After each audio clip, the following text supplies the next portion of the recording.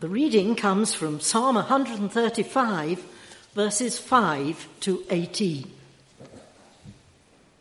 I know that the Lord is great, that our Lord is greater than all gods. The Lord does whatever pleases him in the heavens and on the earth, in the seas and all their depths. He makes clouds rise from the ends of the earth. He sends lightning with the rain and brings out the wind from his storehouses. He struck down the firstborn of Egypt, the firstborn of men and animals. He sent his signs and wonders into your midst, O Egypt, against Pharaoh and all his servants. He struck down many nations and killed mighty kings, Zion, king of the Amorites, Og, king of Bashan, and all the kings of Canaan.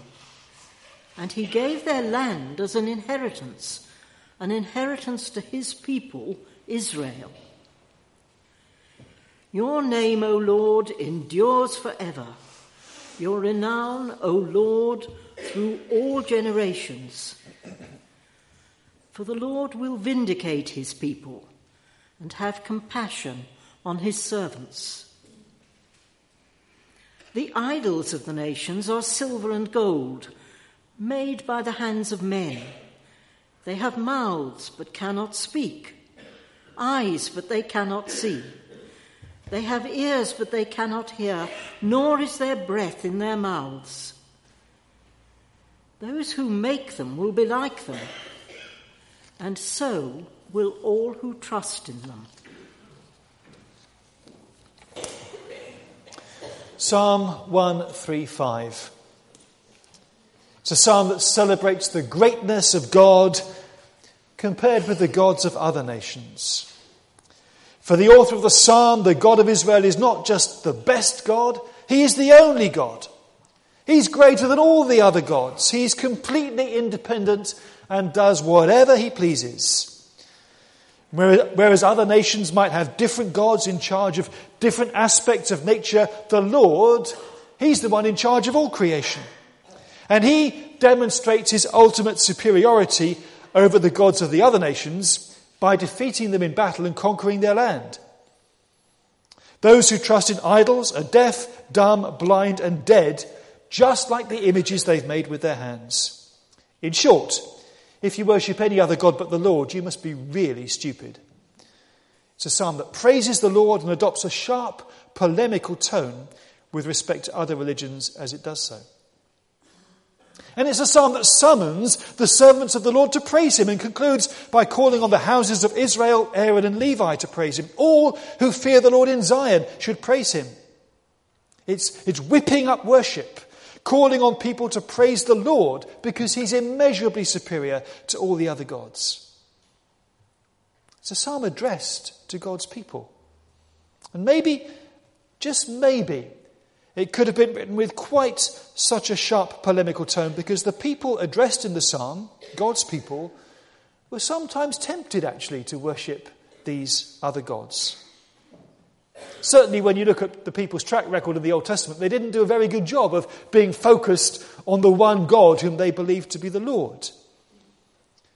Does the psalmist denigrate other religions because in some way their attractiveness is perceived as something of a threat? Does the psalm feel some subconscious need to bolster the faith of God's people by running down other religions in comparison? There's certainly no in-depth attempt to understand what other people believe. And there may just be a nagging doubt as to whether a readiness to rubbish other people's faith also entails a degree of superficiality about an understanding of one's own. Is it enough simply to be able to say, well, my God is better than yours and that's the only thing that matters, without really understanding what you believe, let alone what other people believe? Brian McLaren, always a stimulating and worthwhile author, has written a book, Why Did Jesus, Moses, the Buddha and Muhammad Cross the Road? It's in the church library, but this is the copy, so don't go and look for it straight after the service. He says that Christianity has adopted a spectrum of attitudes towards other religions. At one end of the spectrum, you have a conservative faith with a strong Christian identity that is hostile towards other faiths. And at the other end of the spectrum, you have a kind of liberal faith with a pretty weak sense of its own identity, but a benevolent posture towards other faiths. Psalm 135 is over here. My God is great, yours is rubbish. At the other end is the view that veers towards saying, well, my religion and your religion, actually, they're all pretty much the same. And we'll all get to heaven in the end, won't we? As long as we get on well with each other. One perspective emphasises difference, inasmuch as the differences between the faiths can be used to establish the superiority of what I believe. At the other end of the spectrum is such a weak understanding of faith, we're not really sure about what we believe or how what we believe differs from what anybody else believes. Maclaren argues for a third approach in his book, which he says combines a robust knowledge of what I believe and am sure of, together with a very benevolent attitude towards what other people believe and their religion and their faith. Let's look at a clip in which he talks about this book and what it has to say.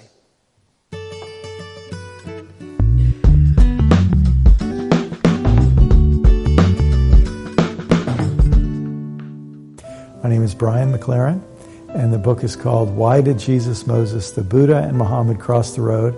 Christian Identity in a Multi-Faith World. I started my career as a college English teacher, and then I became a pastor and was a pastor in the same church just outside of Washington, D.C. for 24 years.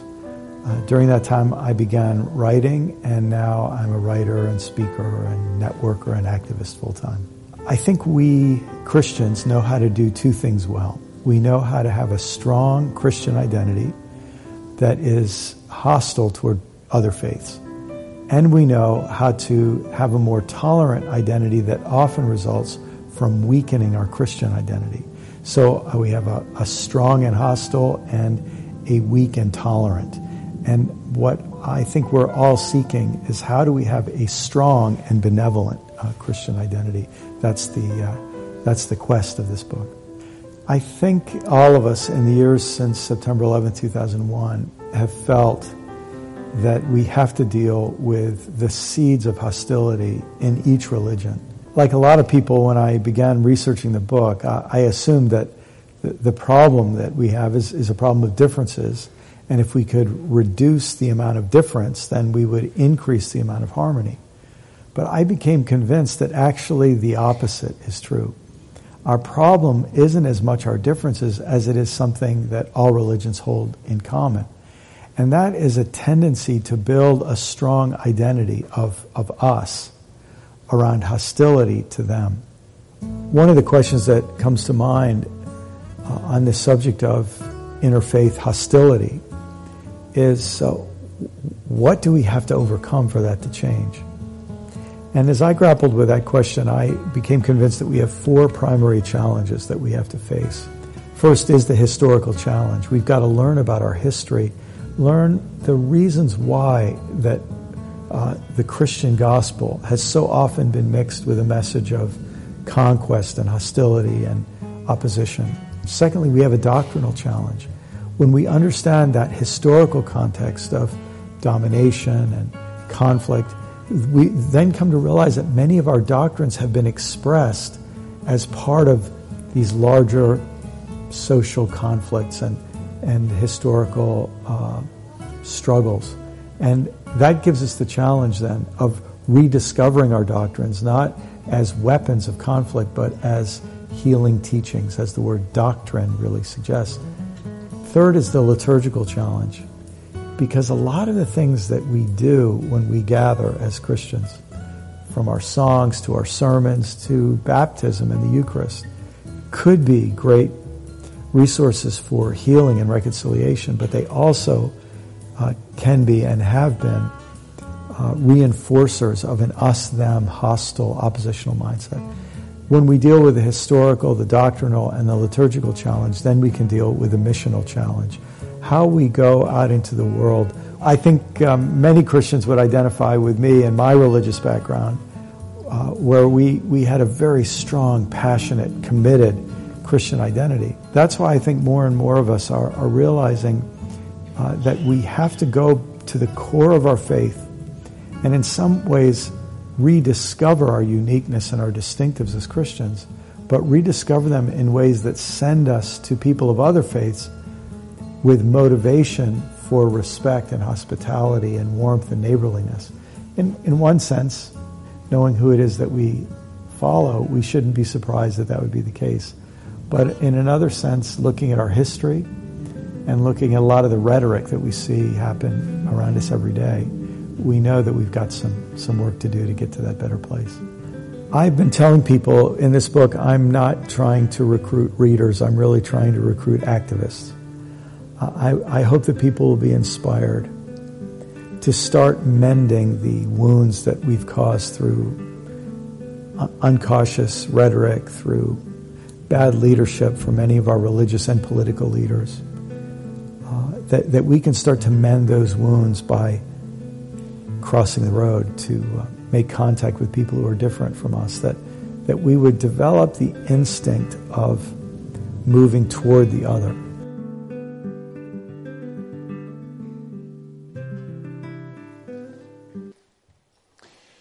It's all good stuff. I think Steve endorsed the book when he was here with us from North Africa the other week. Good reinterpretations of things like creation, original sin, election, the Trinity, Christology, the Holy Spirit, healing teachings, as the way he puts it. Some people would hesitate, though, about his view of mission. He says mission is less about witnessing to other religions and more about working with them to establish a common good, which is how he talks about the kingdom of God. Salvation is about being saved from the disastrous effects of misguided, distorted, and dysfunctional religion. And so he says, a shared commitment to mission, working alongside people of other faiths, won't make everybody Christian, but it will make everybody more Christ-like. And actually, arguably, is that not an important thing? So he asks us to imagine the Pope, the Dalai Lama, a tele-evangelist, a Muslim imam, a leading rabbi, and an Orthodox patriarch working side by side to serve meals in a refugee camp, distributing mosquito nets, digging wells, assisting dentists in providing dental care to a poor village. How do you respond to that picture? Do you want to say, Amen, yes, that would be brilliant?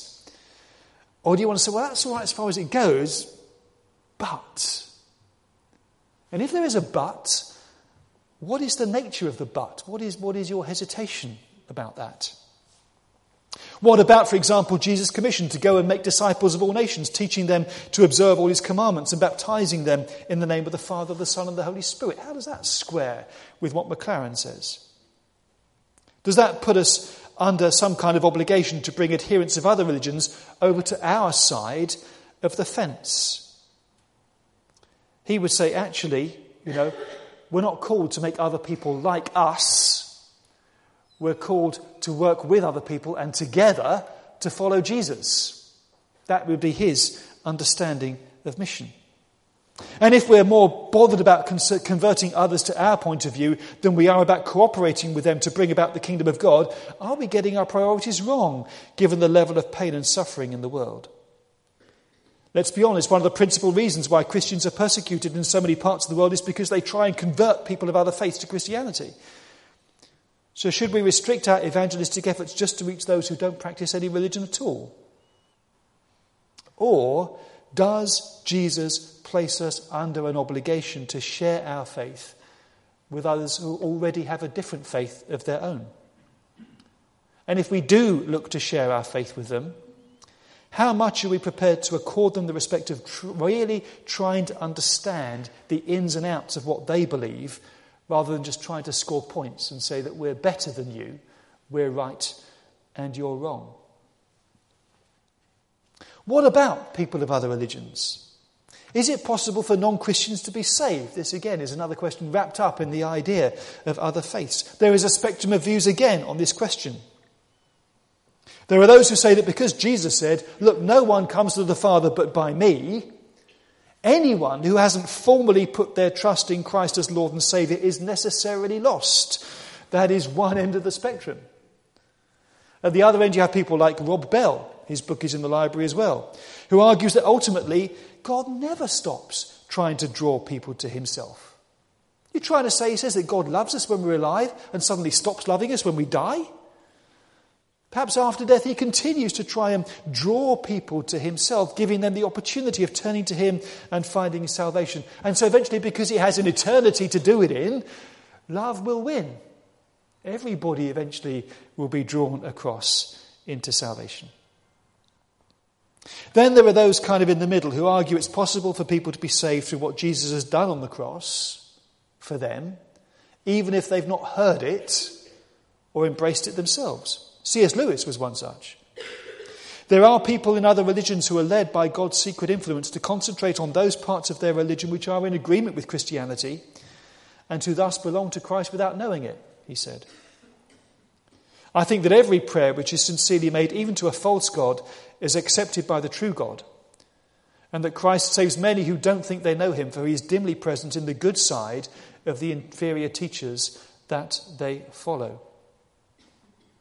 Some would say, well, perhaps everyone gets a chance to respond to Christ at the point of dying if they've not had a chance in their lifetime. And we might kind of step back from that and say, well, show me in Scripture where it says that. And actually, one or two obscure references might point in that direction, but it's not explicit. And we might say, actually, I don't want to go beyond the clear testimony of Scripture. We are engaging in speculation here. And yet these are the conclusions which some godly people feel that they've been guided and directed towards as they've been led by the Spirit of God. Different perspectives on this question. And how much common ground is there between Christianity and other religions anyway? The God and Father of our Lord Jesus Christ.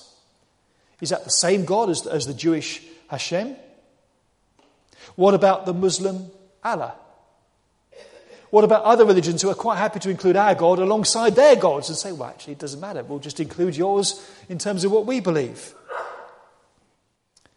If there is one true God, does that mean that all religions apart from Christianity just capture a different facet of what he's really like? So we see one aspect of God and the Jews see another and the Muslims another and the Hindus another and the Buddhists another?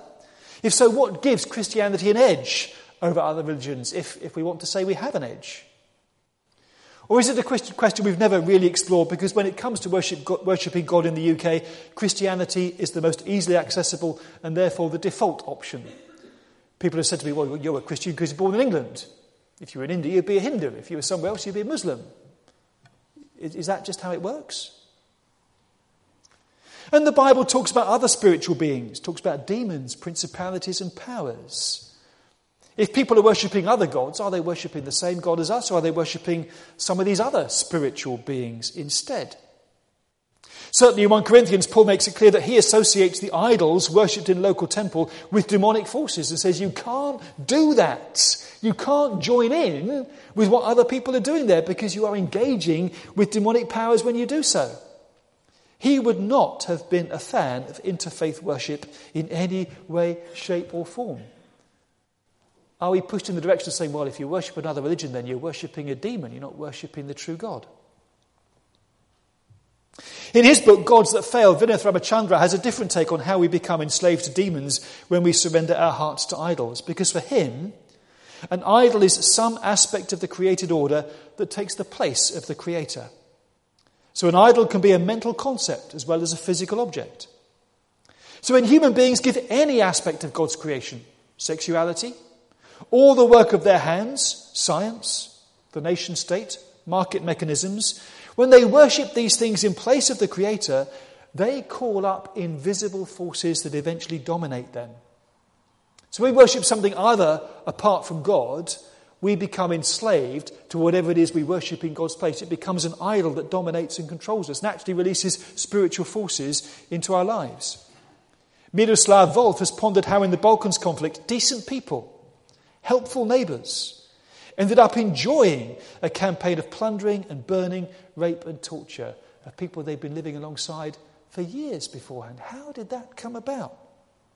Carl Jung remarked on how Hitler was clearly a man possessed and how he was able to infect an entire nation and set a sequence of events in motion that inevitably rolled towards perdition. This is where the real demonic power of idolatry is found, where we worship an ideology, when even we as Christians place something other than Jesus Christ at the very centre of our faith.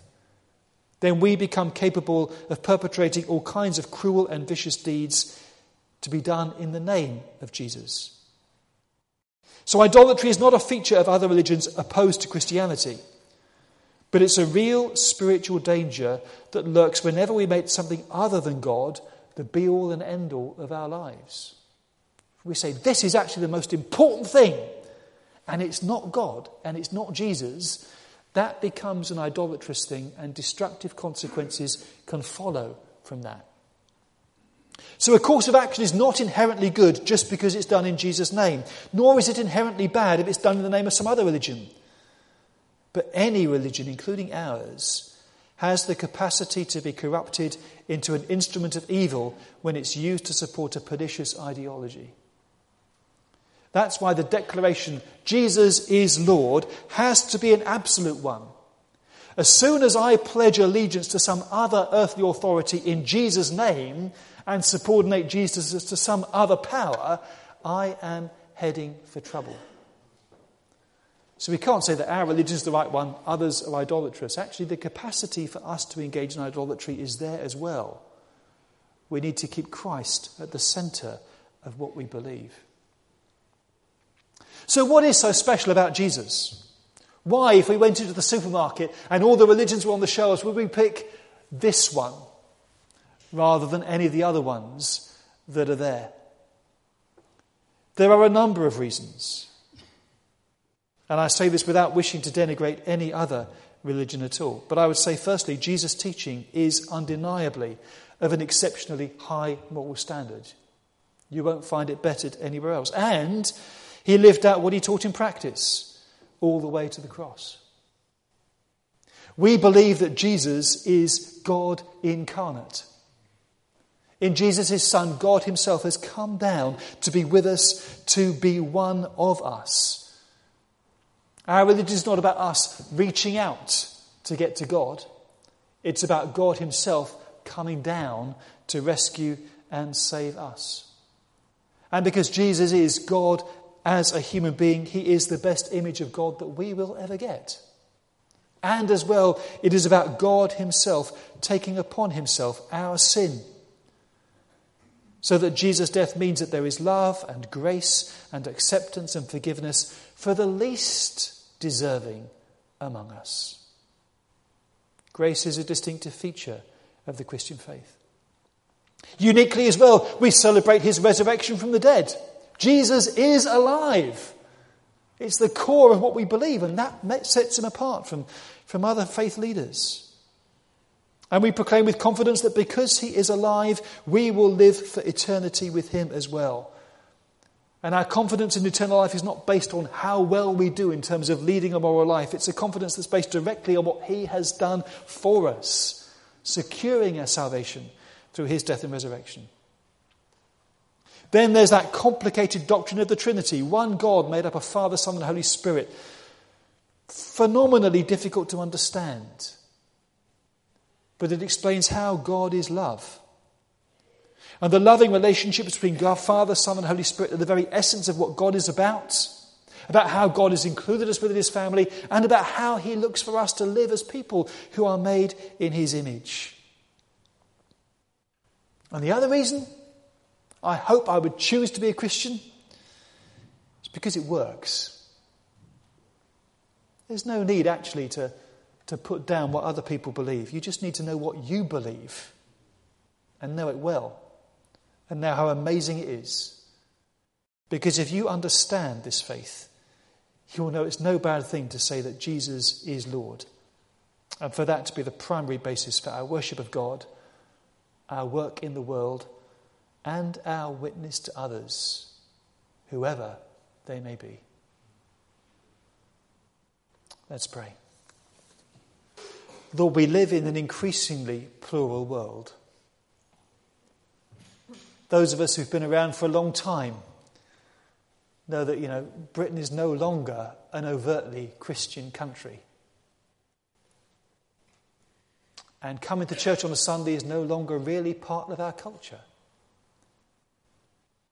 People believe in all kinds of different things, and many people don't believe in anything at all. Lord, as people who say that we believe, help us to understand what it is we believe, why it matters, the difference it makes. Give us not just a confidence in what we believe, but give us a confidence in you, the one in whom we believe. And help us to combine that love of you, our God and Saviour, with a love of our neighbour that shows respect and also seeks to point the way to following Jesus as we follow Jesus with our lives. Jesus, be the centre of what we believe, of how we live, of who we are. We ask this in your name. Amen.